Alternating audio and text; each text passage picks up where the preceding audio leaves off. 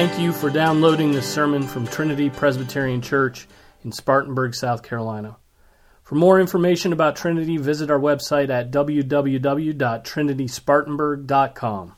1 Timothy chapter 1 is our text, verses 3 and 4. Please open your Bibles to 1 Timothy.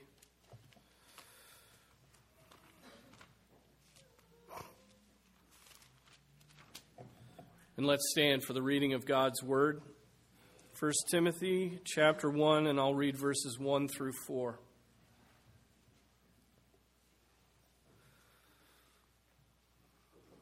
Paul, an apostle of Christ Jesus, according to the commandment of God, our Savior, and of Christ Jesus, who is our hope, to Timothy, my true child in the faith, grace, mercy, and peace from God the Father and Christ Jesus our Lord. As I urge you upon my departure from Macedonia, remain on at Ephesus, so that you may instruct certain men not to teach strange doctrines, nor to pay attention to myths and endless genealogies, which give rise to mere speculation, rather than furthering the administration of God, which is by faith. This is the word of the Lord. Thanks be to God. Be seated.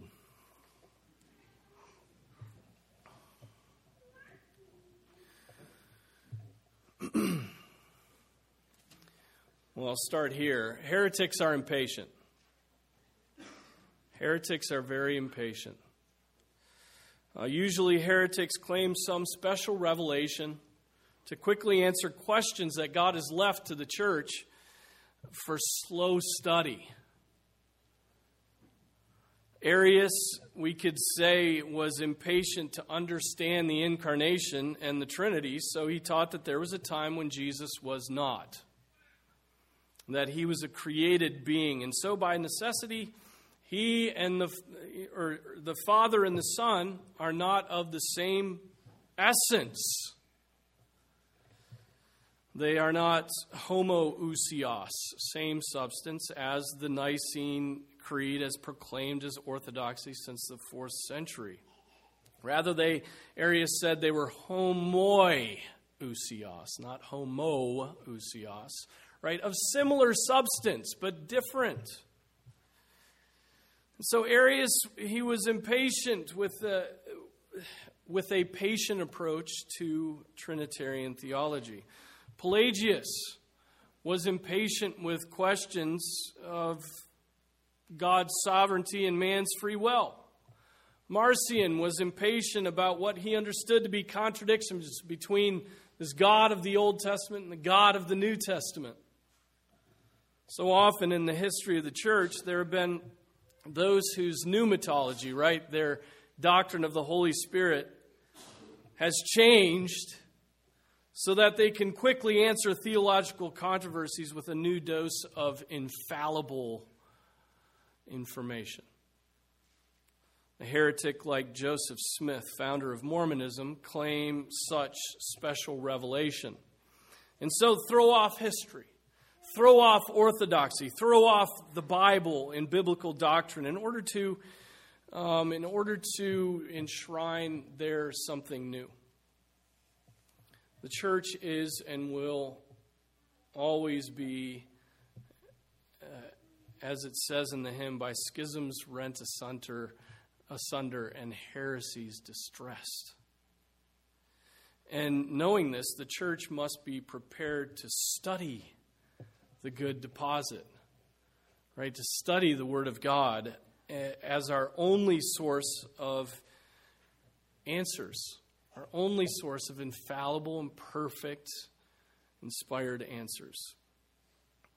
Harold O.J. Brown, in his book Heresies, writes this: from the second generation on, Christians and those to whom they witnessed no longer encountered Jesus as a man concerning whom they began to make greater and greater claims, but as a figure of compelling majesty and mystery with whom they sought to establish a personal relationship based on faith, trust, and therefore understanding. In a sense, the first heretics were the more sophisticated and more intellectual Christians. Their faith immediately sought understanding. They were impatient with the hesitant, gradual attempts of those we now see as orthodox to come to terms with the mystery, intolerant of their greater willingness to concentrate on things like obedience, evangelism, and preparing themselves for martyrdom. So heretics want quick answers. Harold O.J. Brown is saying the heretics were the intellectual ones. The orthodox were those who wanted to obey. Think about that for a minute. Heretics often want quick answers for those questions that God has not made clear in Scripture. On the other hand, there are many heretics today, like evangelical feminists, who do the opposite. They take what is clear and settled and want to revisit the question and add modern intellectual research to old doctrines. So now, now that we know more about first century rabbinical teaching, we can finally unlock what Paul meant when he wrote, "I do not allow a woman to teach or exercise authority over a man, but to remain quiet." Such an unclear statement, isn't it? But the millennia-old understanding of this very clear text of Scripture has somehow been missing the remarkable insights and the special revelations of theologians like Paul Jewett and Gilbert Bilezikian, prophets of God. I'm being sarcastic. But this is only another kind of impatience, isn't it? The first kind of heretic is impatient with where Scripture requires study. And the second kind of heretic is impatient with where Scripture is quite clear, but at odds with our modern sensibilities and our precious, modern characteristics. And so I respect the old kind of heretic much more than I do the new kind of heretic.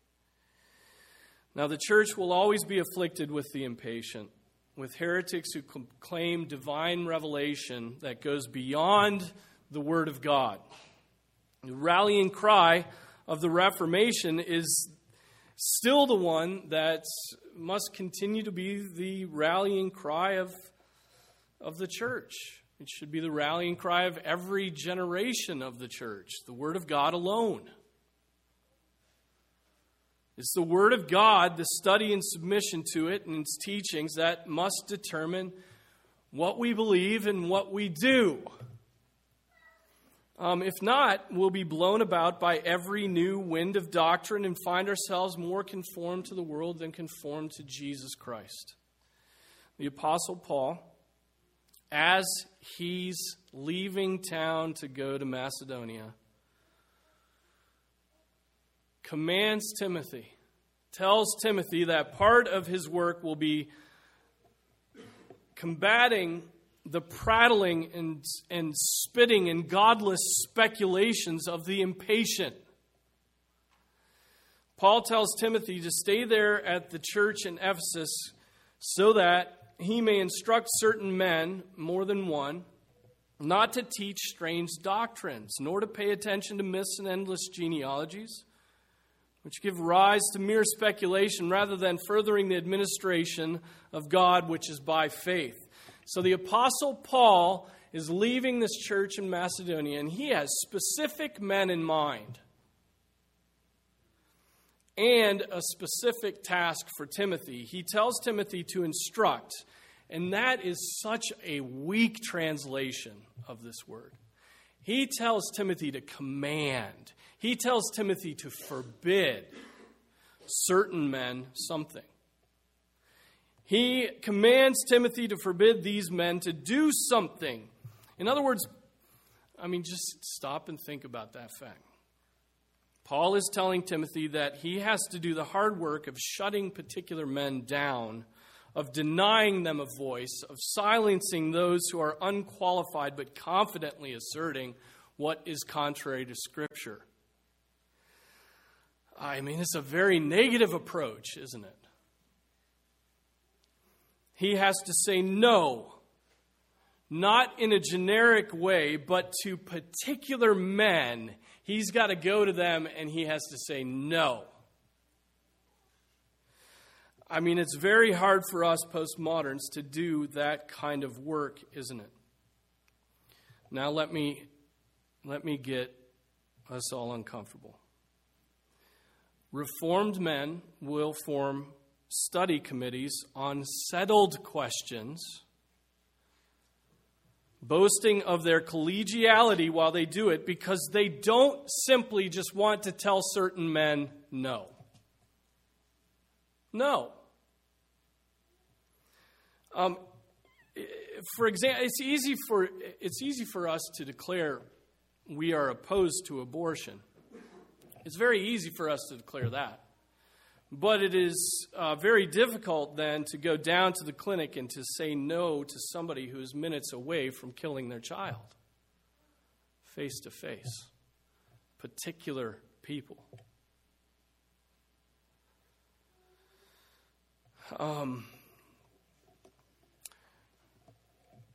We do have a recent example of a church court and the PCA saying no. Recently, as you know, a study committee was formed in order to figure out just exactly what Paul meant by those clear statements in 1 Timothy chapter 2 about a woman not exercising authority over a man. And so we have to, the study committee was formed so that we might come to understand, to contemplate the question whether or not women are the proper subjects of ordination. That committee has been meeting, and as of this moment, will report to General Assembly of our denomination in June. Since then, this following overture has been proposed, and a similar overture may be sent by our presbytery after we debate it in April. But this is Overture 3 from Westminster Presbytery, who says, and here's the title. It's a long, very Presbyterian title, or puritanical. Declare that the 44th General Assembly erred in the formation of an ad interim committee on women, that the General Assembly not receive the report of the ad interim committee on the role of women as not being properly before the court, and dismiss the ad interim committee with apology. Whereas the 44th General Assembly of the Presbyterian Church in America voted to erect a committee to study the role of women in ministry within the denomination, and whereas the proposal to erect the committee did not arise from a lower court of the church but came from the Cooperative Ministries Committee, whereas the PCA's Book of Church Order, in setting forth the principles that govern the organization of the General Assembly, states that the Assembly's committees are to serve and not to direct any church judicatories. They are not to establish policy, but rather to execute policy established by the General Assembly. Whereas the CMC's proposal anticipates, if not urges, the adoption of changes to our BCO, a pastoral letter to be proposed by the ad interim study committee and approved by the GA be sent to all churches, encouraging them, 1, to promote the practice of women in the ministry, 2, to appoint women to serve alongside elders and deacons in the pastoral work of the church, and 3, hire women on church staff in appropriate ministries. That's already been laid out. That's already been sort of directed.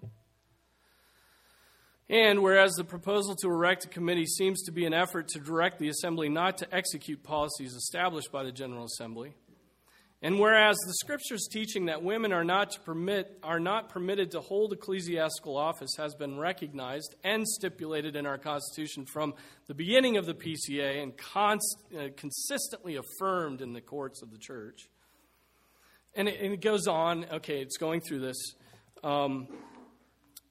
Whereas neither God nor His Word has changed, but the culture's attitude regarding the role of women has changed significantly.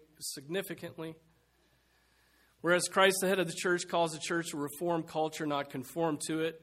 Whereas efforts to alter our denomination's position and policy on the role of women in office threatens the peace and order of the church, therefore be it resolved that Westminster Presbytery expresses to the 45th General Assembly its deep concerns over the manner in which this business was introduced to the General Assembly, the erection of the committee itself, the constituency of the committee, and the directive to draft and send a pastoral letter to the congregation of the PCA. Such conduct is producing considerable unrest in the congregations of our presbytery and is disturbing the peace in our midst that is so valuable to us and necessary for the work of the gospel. Be it further resolved that Westminster Presbytery overtures the 44th General Assembly to acknowledge the errors of the previous General Assembly, that the General Assembly not receive the report of the ad interim committee on the role of women as not being properly before the court, and dismiss the committee with apology. Now, that's a presbytery coming in and saying, no, what we did in the last assembly was wrong. Now, Woodruff Road in our own presbytery has brought this same overture to us, and we may send it on. But of course, this is too late. The study committee has been formed and has been meeting, and this overture was referred to that study committee for decision. Now that they've put 6 months of their life into studying the issue, they're not going to want to say, we'll disband and we accept your apology. The committee is up and running. The terms have been accepted. This overture is like Timothy allowing the strange doctrines of Ephesus to be debated publicly for a time. Then him sheepishly going and saying to them, you know what? After second, third, fourth thought, no, you can't teach this.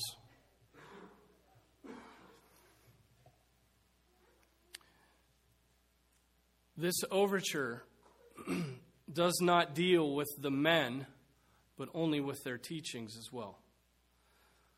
Timothy is to go to certain men and tell them they may not teach. That's what this scripture says. That's the command of the Apostle Paul to them. Go to certain men and tell them that they may not teach strange doctrines. We can get so generic, can't we? We can declare things that we hold to be true, but then never, ever discipline a man for holding to those things that are untrue and contrary to Scripture. We could declare from the housetops something is wrong, but it has no effect unless we go to those who are teaching it and tell them, you may not teach this. And we all think that's being gnarly, because none of us think about the sheep in the church who will accept strange doctrines to the damnation of their souls.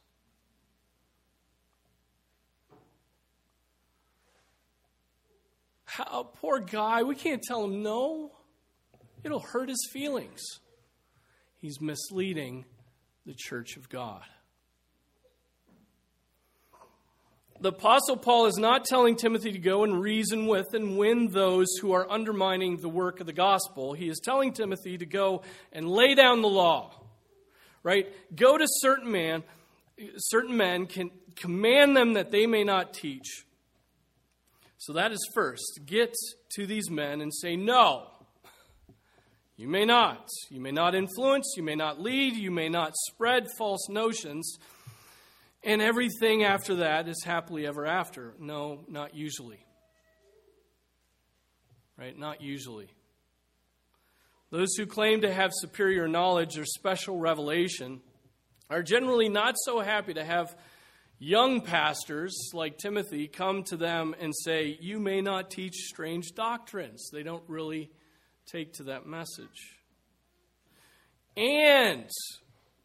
And those looking on from the sidelines are not so happy about someone being told no. That happens all the time.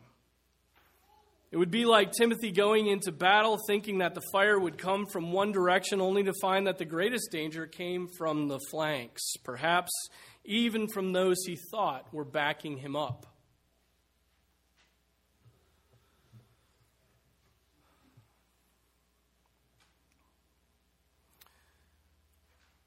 But nonetheless, the task at hand, assigned by God through the pen of the apostle, is for Timothy to go to particular men and tell them to stop teaching. Timothy is not to make a blog post opposing their kind of teaching. He's not to make a blog post opposing the principle. right? He is not to declare himself opposed to certain kinds of teaching. He is not to propose a debate with these men. He is not to make it comfortable for them to move into some other place to do their ministry elsewhere. He is to command them not to teach. In other words, he has to deal not just with the teaching, but with the men who hold to those teachings. He has to discipline men and then, and only then, refute their teaching. He has to say no, and now here's truth. No one who encounters an enemy begins by engaging on the philosophical presuppositions of their worldview. Those who have been legitimately identified as the enemy are first stopped and then convinced of their errors by God's grace. That is not the way Presbyterians oppose unbiblical doctrines these days. Because we're all very precious, and we've been taught never to accept correction. We were not spanked as children. So it's very hard for us to accept correction and to be told no. So for Timothy, the soldier of the faith, his first task is to stop the assault. Now, what is it that they are teaching that needs to be treated as dangerous, as a leavening agent in the whole body? Our translation says strange doctrines. Literally, the Greek here is heterodidaskalon. Heterodox doctrines, right? Different teachings. Different doctrines than the doctrine that has been handed on from the apostle who received it from Jesus Christ. The apostles were to go to the nations to baptize and to teach them all that Jesus commanded them. Right? That was the good deposit they received, the mysteries that they knew that they were to steward. And they were to make what they had received, not what they made up, and teach it. They were to take what they had received and teach it. And there were men who were impatient with that. They wanted different and new and strange and made up doctrines to be taught. Heterodox doctrines, different doctrines. What are these teachings in Ephesus? What are the teachings of those who are impatient with Scriptures? I think we might be unsurprised by them. It takes a little bit of work to bring together the picture that is painted by Paul in these letters of 1st and 2nd Timothy. But here's how George Knight in his commentary condenses the problems in Ephesus. The false teachers are characterized by an interest in myths and genealogies, concern with the law or a Jewish orientation, an interest in antitheses that they identify as knowledge, a tendency toward controversy, argumentation, and speculation, deceptiveness, and a desire to gain materially by means of their teaching. Gain money by means of their teaching. Also, there's harsh asceticism, including the forbidding of marriage and the forbidding of the eating of meat. A teaching also that was in the church is that the resurrection had already occurred. And so, to summarize, we could say that the errors here are very similar to the errors faced by the Apostle Paul and other churches of the time, particularly that in Colossae. There was an element of works tacked onto faith in Jesus Christ. And those works had a particular characteristic. They were Jewish, so smacked of the shadows of the law. They were esoteric also, so myths and speculation and hidden knowledge and mysteries. Right? And so they smacked of the proto-Gnostic. There wasn't Gnosticism at this point. But special knowledge type of religion. They were also ascetics, so smacked of a religion that thinks righteousness is attainable by the harsh treatment of the body. So Jewish intellectual asceticism. So to further boil down to the essence, these certain men misunderstood the law of God, claimed to have special knowledge about mysteries and the evil of certain physical things.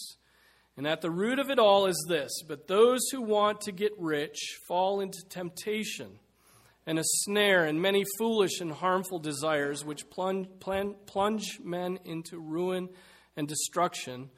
For the love of money is a root of all sorts of evil, and some by longing for it have wandered away from the faith and pierced themselves with many griefs.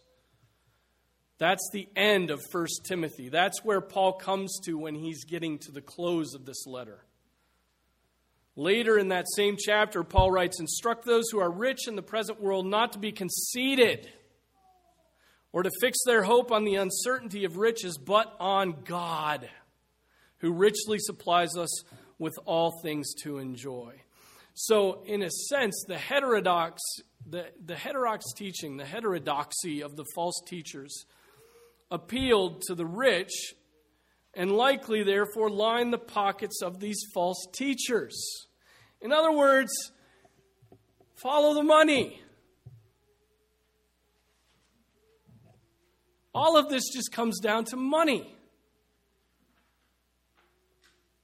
How many teachers, how many pastors, how many elders, how many theologians have become heterodox because of the lure of money? Countless. Countless. I mean, do you think those called to teach in the church are influenced by publishing contracts? I mean, biblical doctrine doesn't really sell books, but chattering about some new thing does. Is there any money to be made in Bible translation? Buckets. Crossway Publishers is making loads of money off the ESV. All that the publisher requires, is gender neutrality. I mean, just that, and give us a new translation. And so, formerly Orthodox teachers begin reasoning, I can use my God-given intellect to make an argument for changing pronouns in Scripture.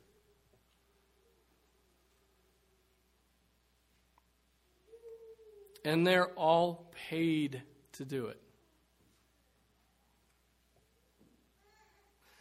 Do you know there are people who only use the King James because it was the last ecclesiastically commissioned Bible translation, rather than by a business out to make money? The false teachers in Ephesus were vain, rich, intellectually curious, argumentative, and always willing to hop on the latest fad. That's the sort of men Timothy is given the task of silencing. They are the kind of men who have 1,000 seemingly good arguments, but who lack what is key: the deep fear and tender love of God. That fear and love that embrace in the heart of a Christian. They would paint a picture that godliness consisted in adhering to their new thing. And they would have argument after argument after argument in support of that new thing. And Paul and Timothy would counter that and say that godliness rather is to be found in this simply: if we have food and covering, with these we should be content. They want to get fancy about food, and Paul says to them, if we have food and covering, be content. Contentment with what is supplied by God rather than argument after argument about the hidden things and the nooks and crannies of the Bible and the shadows. The simplicity of salvation by grace alone, through faith alone, but not by itself, gets boring to those who have a taste for the world's wealth and the delicacies of the rich. whether those delicacies are intellectual or religious or physical.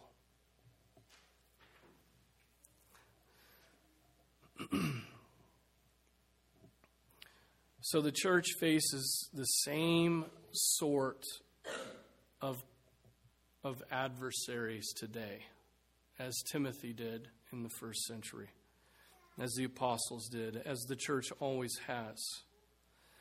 Now I want to conclude here. Look at verse 4, these myths and endless genealogies. And endless genealogies, that's just pride of heritage. That's all that's trying to establish is pride of heritage. Some connection to somebody who had done something great so that you could boast being connected to him. Pride of heritage. These myths and endless genealogies have this effect. They give rise to mere speculation rather than furthering the administration of God, which is by faith. Now, this phrase, the administration of God, should just be translated literally, because the meaning is then clear. Thanks again, rich translators. Which cause controversy rather than furthering the household law of God, which is by faith. These false teachers and their teachings undermine the order that God has called for in his household, the household law, right? They undermine the order that God has called for in his household, the church. That order is by what? By faith. The household law of God is faith in Jesus Christ and obedience to what he commands.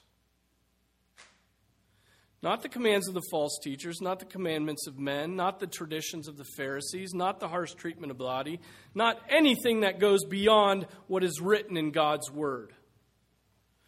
What are our consciences to be bound by? The household law of God, right? The word of God. Our consciences are to be bound by the word of God and the word of God alone.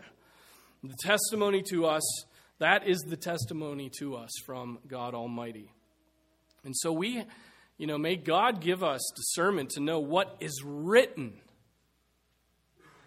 And when certain persons need to be opposed because they are going beyond what is written. What the teachings of these men was leading to was this: the household order was being thrown off for some new order, for something else. The household of God was beginning to resemble something other than what God required in his household. It's like replacing the father of a home. It's going to change the character. It's going to change the home entirely. Throw off the God, the Father, and that household will change. And these men who had this hidden knowledge, who had these new ideas, wanted a new father. Because what the old father had written it didn't pay well. So Timothy's there to oppose such apostasy. He's there to oppose not just the apostasy. He's there to oppose the men who are promoting apostasy. He's there to silence them. He's there to preach in season and out of season. Right? He is there to testify to the household law of God, the distinguishing characteristics and practices of Christ's church. And that is where the rest of the letter falls. What is order? What is God's order for the church? What is God's order for the people of the church? What is God's order for the officers of the church? And that's where it stays. And these men for money wanted to throw it off. And Paul says, I'm leaving, but deal with these men. First order of business. He doesn't hardly get done with the salutation before he's telling them, go to certain men, tell them to be quiet.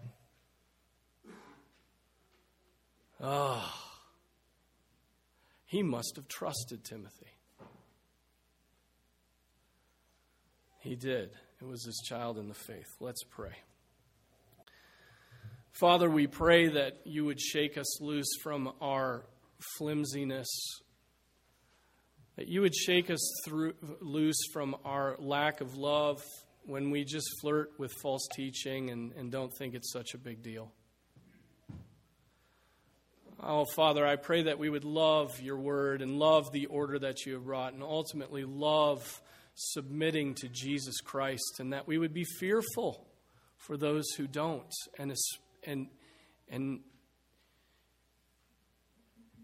vehement against those who would try to mislead your sheep.